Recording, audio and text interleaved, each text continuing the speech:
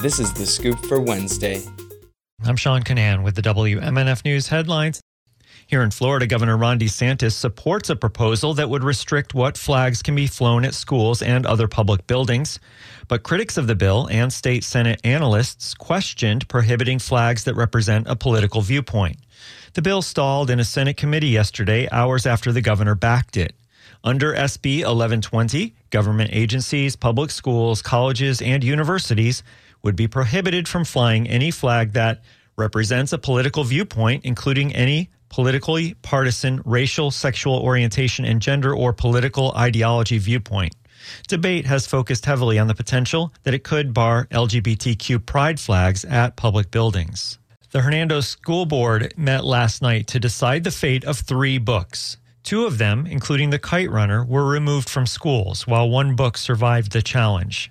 WMNF's Carrie Lynn Kwiatkowski brings you the voices from last night's meeting, supporting and opposing the 3 books. 3 books have found themselves in the center of scrutiny, facing challenges during Tuesday night's Hernando School Board meeting.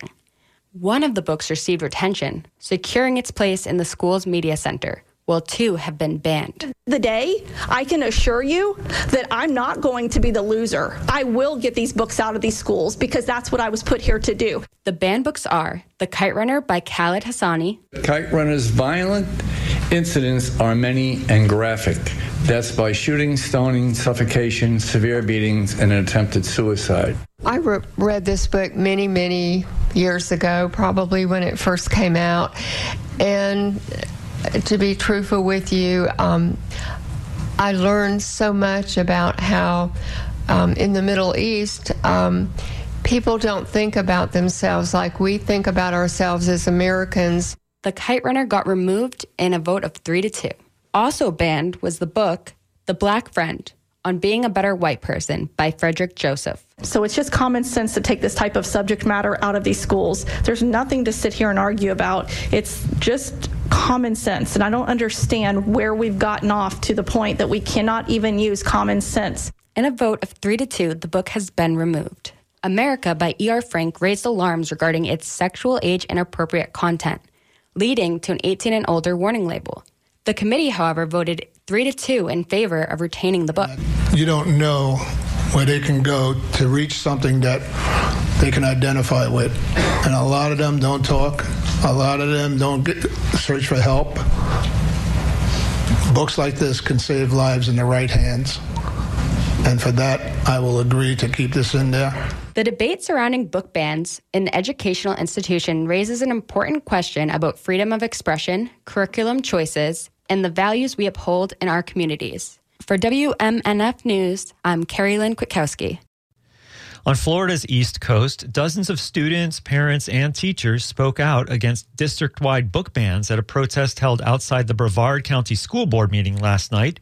Here's the story from WMFE's Danielle Pryor.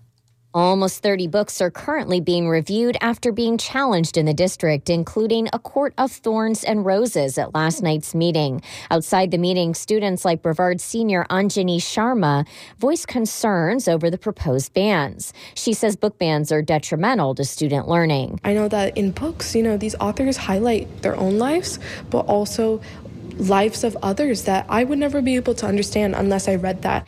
Eastern Florida State College junior Rosalina Rodriguez says she's upset many of the banned books feature LGBTQ plus characters and themes. I know definitely for me, I definitely started off reading some books about those kind of things, and that really helped me with who I am.